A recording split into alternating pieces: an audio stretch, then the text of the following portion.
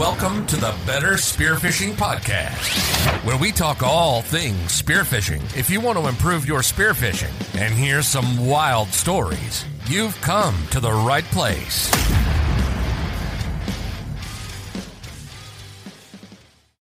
Hi. Welcome to the Better Spearfishing Podcast. Thank you all so much for coming and joining me. So the topic of today's podcast is going to be there's always another level to learn in spearfishing, of course.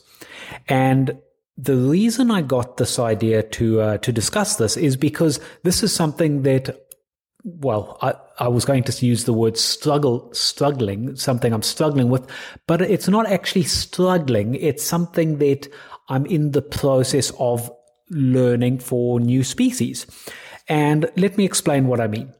So the background context to this is, at the moment, Western Australia has what they call a demersal ban, which means that the typical reef fish that one would normally target, so the large sort of dominant reef species, are now they're on a closed season, so you cannot take them. So that includes things like dewfish and pink snapper, ball-chin groper, Breaksea cod, harlequin fish, a lot of the sort of common, very good eating reef fish that spearfishermen and fishermen alike would take. Now, okay, I won't go into the regulations on that, but let's talk about what this means. So I can still go diving, but I can't take the main reef fish that I would normally take. Now, most of the year, what I used to target was pink snapper, just because I really enjoyed the challenge. They're incredibly difficult to get onto and mostly to find. They cover vast distances, and they're incredibly wary, intelligent fish. So that was my preference. And most of the time I'd come back without anything, or I'd shoot one little fish for dinner and that's it. But anyway, that's not an option now. So this is actually a blessing in disguise. And I'll explain why I say that. So before this ban, we used to have 2 months a year when you could not target these high-risk demersals. And now it's going to be something like 6 months a year. So previously, the 2 months a year, I guess I would do something else. I'd look for mackie or, some other fish, but I didn't really put too much effort into it because I was just thinking, yes, soon the ban's over and I can get back into chasing big pink snapper, which is what I love. But now that it's going to be 6 months a year, well, I either need to drive outside of the zone where this ban is, which means at least a 4-hour drive south, which is fine. If the conditions are good, I will do that for the weekend. But for my local dives, which are just close and convenient, what it means is that I need to target different species. And I've suddenly realized over the last 2 days of diving that I need to really lift my game on this. So I'll explain why I'm saying that. So the last 2 days, I went out yesterday and today. The conditions have been low wind in the morning, sort of offshore, and then turning to a southwesterly wind, around mid-morning and just getting stronger and stronger.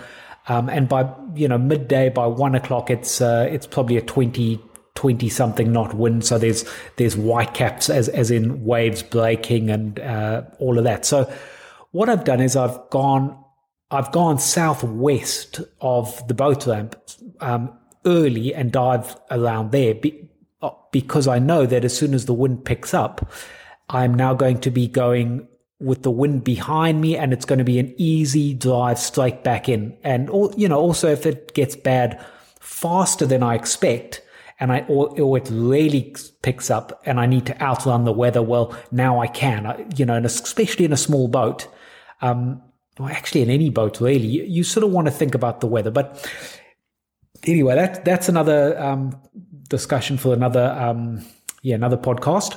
So anyway, I went southwest of the boat ramp, and what I noticed is, with all the wind, and it was an outgoing tide in the morning, so low tide was about 9 o'clock. And I noticed that for about a kilometer out to sea, it wasn't that clean. I mean, look, it's all relative. If I was in South Africa, I would have said it's the best conditions I've seen for months, but I'm not. So it's probably, 6-7 meters visibility, maybe 8 in close. And then, obviously light in close, it would be less, but, up to a few hundred meters offshore. And then once I got to about a kilometer and a bit offshore, it suddenly started cleaning up. And when I found some shallow reef, it was probably 12, 14 meters, and I dived there. The visibility would have been 25 meters. It was brilliant. I was loving it. And yesterday, the swell was low. It was only probably 1.2, 1.3 meters of swell to start with. There was no wind. It was just lovely. And so I started diving, and, on a sounder, it's easy to find the sort of ground that the main reef fish here would like. It's big, broken ground. It's very obvious on a sounder. And so you find ground like that, and there's ball chin grouper, and you can't take them. So you swim around and you think, okay, well, what can I take? And there's one or two other sort of average eating fish, sea sweep and, common sort of fish. But then you think, well, they're not really prime eating. So what other prime eating fish can I take? Well, there's King George whiting. There are flathead. There's also mackerel. And so I thought, okay, well, I'm going to just focus on looking for mackerel. And so the first thing I thought was, well, I need to find bait. And that is right. If you find bait, generally that's the place to be and wait around for mackerel. But I looked around and I couldn't see very many birds. So certainly no bait balls and none flying around. So I thought, geez, okay, well, how do I find the bait? So then I spent a lot of time driving over fairly shallow pinnacles and looking on my sounder for bait. And one of the things that I've realized here is the bait will often be around a shallow or a pinnacle that comes up sort of the shallowest point. And the reason it's there is because if you think of the water moving, so the water's coming from deep water, 20 meters, and now when it's getting forced up over the shallow pinnacle, all the nutrients in that water column is it's basically being funneled into a very narrow band of water. So what that means is the bait fish don't have to dart around in 20 meters of water. They can just wait near the pinnacle, and all the food from 20 meters is in, however deep it is over the pinnacle, 6-7 meters. So it's a much better place for them to be feeding. And that's why bait fish will often be around the very high point of a pinnacle. So anyway, I looked for some of these spots, and I really was struggling to find bait. And then I saw a cormorant just sitting on the water, and obviously they feed on little fish. So I stopped the boat and I just watched it, and it did a dive, and I thought, bingo, there's got to be bait there. And I slowly motored over and tried not to scare it. I wanted to be able to keep it in the area and basically follow the cormorant around. But there was just one. So, clearly it's not a bait ball, but as I got there, I saw a few little, just small bait, probably the length of your baby finger, that sort of size, just scooting along the surface. And I thought, yep. And as I looked on the sounder, I saw just a small, glimmer on the sounder. I thought, that's it. I dropped the anchor there and I got out, and it was the sort of reef that if you were just looking for a reef, you would never bother stopping there, because it's basically come up gradually so the front side there was a ledge, and it's come up from sort of 14, 15 meters. The surface is probably 7 or 8 meters. And then on the land side, so it sort of hasn't dropped all the way back down to 14 meters. It's sort of only dropped to about, it's dropped from say 7 or 8 down to about 10, just sort of and it's just flat rock covered in weed. Kelp, and it just sort of gradually went down, and then there was sand and quite a long sand edge, and all the bait was hanging on the back side of the reef. Now, my experience has been that bait is normally on the front end of the reef. So this was kind of new. And they were on the side where it was only about 10 meters deep and there was sand. And so I just followed the bait around. And interestingly, especially when they're that small, they know you're not hunting them. But there were flying fish hunting this tiny little bait. And normally, it's very seldom that I've ever had flying fish swim around me in the water. They're actually quite wary. And these were just swimming around me, and it was great. I got to have a really good look at them and, sort of check out their anatomy, and they were definitely hunting this bait. And so I hung around, and then actually, before I even found the bait school, so as I got in, there was nothing there, but I was swimming along the sand edge, and a pink snapper, probably about 2 kgs, the water was crystal clear and 10 meters deep, and this thing just followed me. And, it's very unusual for a pink snapper to do that. It's the equivalent of, say, a dentex, or if you're in South Africa, like a sunter or soldier bream. These are wary fish. They don't normally follow you, but clearly it's in feeding mode and it knows there's bait here. It probably thinks, hey, maybe this is something that's going to catch some bait and some bits are going to break off and I can get them. So that's why I think it was following me. And it actually swam up off the bottom towards me to look at me. And I thought, oh, this is brilliant. And, I just enjoyed it. And you can see all the iridescent blue spots on its back in that clean water. And I thought, okay, well, I'm going to just dive to the bottom. So firstly, I can't take it now. It's in a closed season, but I could have dived on it from the top to get close. And I actually thought, oh, let me just see if I can and see how close I can get. And then I thought, no.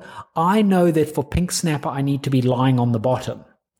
And so I waited, and as it moved away a little bit, I did a very smooth dive down into the kelp, and I lay there, and I threw up some sand, and I did all the things you normally do for pink snapper, and it was not at all interested. And, so at this point, I hadn't seen the big school of bait yet, so I was a bit confused. I was like, hang on, why this always, this should work, and it's just not working for this pink snapper. Why not? And, I was basically behaving like, say, a big stingray and, lying on the bottom and clenching some rocks in my hand and throwing up sand sort of over my shoulder. Like how a stingray, they sort of crunch sand and then squirt it out their gills, which are kind of on the top. So that's sort of the same as a stingray. And often you'll see snapper hanging around stingrays. If you ever dive in a marine sanctuary, that's what they'll do to get free food. Anything the stingray's eaten that gets blasted through the gills, the snapper gets it. So that didn't make any difference. And I thought, that's very strange. And I kept swimming. And then I found the big school of bait, and it was a big school. But there was only the flying fish feeding on the bait. And so I followed the school and I dived next to it, and then I dived to the bottom, and there were plenty of ball-chin grouper around that, they weren't feeding on the school. They were just on that sort of very nondescript, weedy bottom. So it's not what you would call good ground, but as a result, most people would never bother fishing there. But ball-chin grouper, it's fine for them. They are quite happy being on just flat ground. So long as there's weed, they're happy. And, the odd little spot on the end where they can escape and hide. Anyway, when I found all the bait, then eventually a Samson fish came around, which is a big sort of amberjack type thing. But interestingly, it came around, it was looking at the bait, and it kept on going. And I stayed with the bait for probably 45 minutes, and it moved one way along. And then as soon as it got over good broken ground, like the sort where you would want to, actually start targeting good reef fish, it changed direction and came back towards the sand edge of the reef. And interestingly, it was on the inside of the reef, so there wasn't a lot of, the water wasn't very rough. It was sort of more calm. It was the protected side of the reef. So all of this was kind of a bit unusual. But the minute I saw all of this bait, that's when it clicked for me that the reason the pink snapper probably didn't respond to what it normally responds to is because it wasn't interested in eating something that, say, a stingray's chewed up. It was after bait. It knows there's bait fish. It wants bait fish. That's what's in its mind, is hunting bait fish. So me going and lying on the bottom, that's not something hunting bait fish. So it just, it just wasn't interested. If I'd done that at another time in another place, maybe it would have been. But in that situation, it was not interested. So this is why I say there's always something new to learn. And okay, so, all of this happened now. I've hung around the bait expecting eventually mackerel or something to show up, and nothing did. And so now now I'm thinking, geez, okay, well, I caught a small buff bream, and then I went out to the 20-meter mark where I would normally burley for, big pink snapper and would shoot mackerel there as well. And I burleyed there, and there were clay pots on the ground.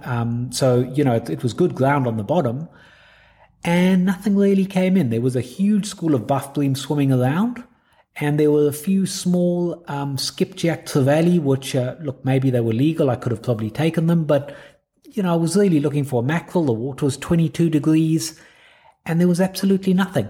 A small Samson fish came around, and that was it. Not even a small pinky came around.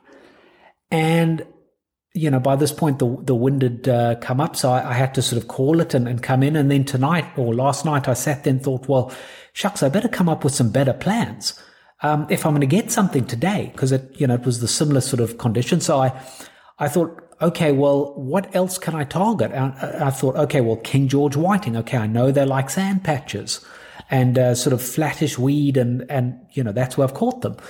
So I thought, okay, I'm going to dive more on the sand patches today, just where there's scraggly weed. And I did that most of the morning, didn't see a single King George whiting. Now, the other thing you get on sand is flathead. And again, I was looking for flathead. Now, you don't often catch them here, or spear fishermen don't often catch them, but line fishermen do. So there's clearly flathead in the ocean here. I don't know where to find them, and I don't know how to find them. I've occasionally just stumbled across them, and I've caught one. I think the first good one that I ever caught here in Western Australia, I was diving in similar sort of ground to where I was today, and a big school of dolphin came past. And, it was clean water, and it was awesome. And I was sort of just over a bit of weed, sort of some rocks, and there was a big sandy area, and it just looked like it was empty sand. And the dolphins came in front of me, and they sort of did a donut over the sand. And suddenly, out of the sand, this flathead charged out. Obviously, it was scared that the dolphin were going to get it. So I couldn't even see the thing hiding in the sand, but it came swimming and went under some of the rocks. And, now the dolphin's left, and I thought, now I know where he is. And I dived down, and as I got close, he was obviously pretty worked up, because as I got close, he took off again, and I followed him again. And then I saw him swim over some reef, and I can't actually remember if I even got him in the end. I think I did, but anyway, it's the first good flathead that I've seen here. I think I did catch him in the end. It's quite a few years ago. But that was totally fluke, and I would never have seen it if it wasn't for the dolphins. So I guess all I really learned is that there are flathead there. I'm not seeing them, and I don't know how to find them. Another good one that I saw, it actually wasn't that good. I don't think I didn't shoot this one. I was experimenting with using ground burley. So I was making what they call a burley bomb, which is like a PVC pipe with lots of holes in it, and you'll put, say, sardines or something in there, squish them all in, and then put it down on a weight so it's right near the bottom. I think this was actually bouncing on the bottom, and it was on some sand just on the edge of some reef, and had used the reef, and I was basically going to ambush over to look at this burley bomb. And what I was hoping was that a big snapper would come in and start chewing on it, and I could ambush it. That's something you would do in New Zealand, something like that, except, you wouldn't need to use a burley bomb. You would just break up some sea urchins. They're very prolific there. So I did that, and there was just a small, a sort of medium-sized flathead sitting right near the burley. So, that's another time I've seen them. And then other times I've seen them were, the only time I've sort of started seeing more of them was when I did some night dives. And this is years ago when you could still dive in front of, it's called Coburn Sound. It's sort of quite a shallow area of seagrass beds. And it's probably only, 3, 4, 5 meters deep. And we would dive that at night with torches and collect something called blue swimmer crabs or blue manna crabs. And that was quite a fun little easy shore dive. And I was seeing flathead then. But that's kind of it. I can't really remember when else I've seen flathead. So I suddenly realized, hang on, this is a fish I'm allowed to take and I have no idea how to catch it. And it's one of the things I can take now that's good eating and I don't know how to do it. So this is something that now I'm having to learn how and where to find these things. So what I'm doing is I'm going to fishing forums and I'm finding out, okay, where do guys get flathead? Now, it sounds like it's mostly in the river, but people also get them out of the river. And, in a recent competition, one of the guys got a flathead. And now the other species that they caught was what they call a tailor or a bluefish, or in South Africa, shad or elf. Now, I've only ever seen, I think I've caught one of them in Australia, here in Perth, and it was just in very shallow water. It wasn't a very big one. And then I've seen 2 average size ones out sort of on deeper water before, and that's it. And so I don't really know how to get them. I mean, I know the theory, the line fishermen say you go and you fish the white water gutters in shallow. And so again, last night I started researching this. Okay, where do I need to go? Okay, shallow sandy gutters near sort of breaking reef. Okay, got it. What time of day? Morning, sort of dawn or dusk. Generally, actually better the darker it is. Okay, so now I know that. What type of tide? Okay, generally, in fact, mostly an incoming tide or just after the turn of the tide as it's incoming. So, it's the right sort of water temperature, sort of 18 to sort of 22, 24. But, there just isn't the visibility for it, and I wasn't there early enough to do that. But again, that's another fish that I don't know how to target it yet. And the one fish I thought I did know how to target, King George whiting, I drew a complete blank today. Now, it's also made me realize that there are a lot fewer of them up here near Two Rocks compared to if I went down and launched probably an hour south of here in a small area called Rockingham, again, Coburn Sound. There's a lot more of them out there. And so again, it's made me realize, you know what, there's no point in me trying to hunt something where it isn't common enough to really put the effort in. I have shot King George whiting in the area where I was diving today, but, that's been a very, rare occasion. So, so that didn't work. And then anyway, after all of that, I saw a friend that now works for fisheries and had a chat to him and, said, look, my plan today. So anyway, after I hadn't found King George whiting, I spent a lot of time just looking for bait. And I kept on thinking, if I find bait, I'm going to become light. I'm going to find mackerel, yellowtail kingfish, basically pelagic fish that I can target. And I might get to see cool big pink snapper, which will be cool, even though I can't catch them now. And I looked and looked and I couldn't find any bait. And I scoured up and down many reefs, sounding on the boat, and I looked for birds. Wherever I saw birds, I went there and they weren't diving. They weren't even in the water. So there just wasn't any bait. But when I spoke to my friend after my dive, he said that yesterday he went for a dive and he found a bait ball and he said he got in. He said it's the most incredible dive he's ever had in the Perth metro area. And he described it, and there was just absolutely everything on this dive, and including giant pink snapper, 1 meter pink snapper, swimming within sort of arm's reach, which it's almost unheard of, but just complete chaos underwater with all these different fish going and smashing the bait ball and kind of taking turns. And it sounds incredible. Hopefully he's going to come on the podcast. I'd love to get the full story on this. And I'm sure he can describe it, do it much more justice than my secondhand account. But it shows that, okay, my assumption that I needed to find bait was correct, but I didn't know how to find the bait. So it just goes to show, and this is after years and years of doing this, and I thought about what I wanted to do last night. I tried to come up with a bit of a game plan, and I still drew a blank. So, this is the wonderful thing about spearfishing, is that it doesn't matter how long you've been doing it or what you've learned. There's always another level, and you get pushed into a new level. Like, for instance, with this fishing ban, now it's sort of forcing me to learn about new species that maybe I would never have tried to learn about. And it's like I'm a complete beginner again. I don't know where to find them.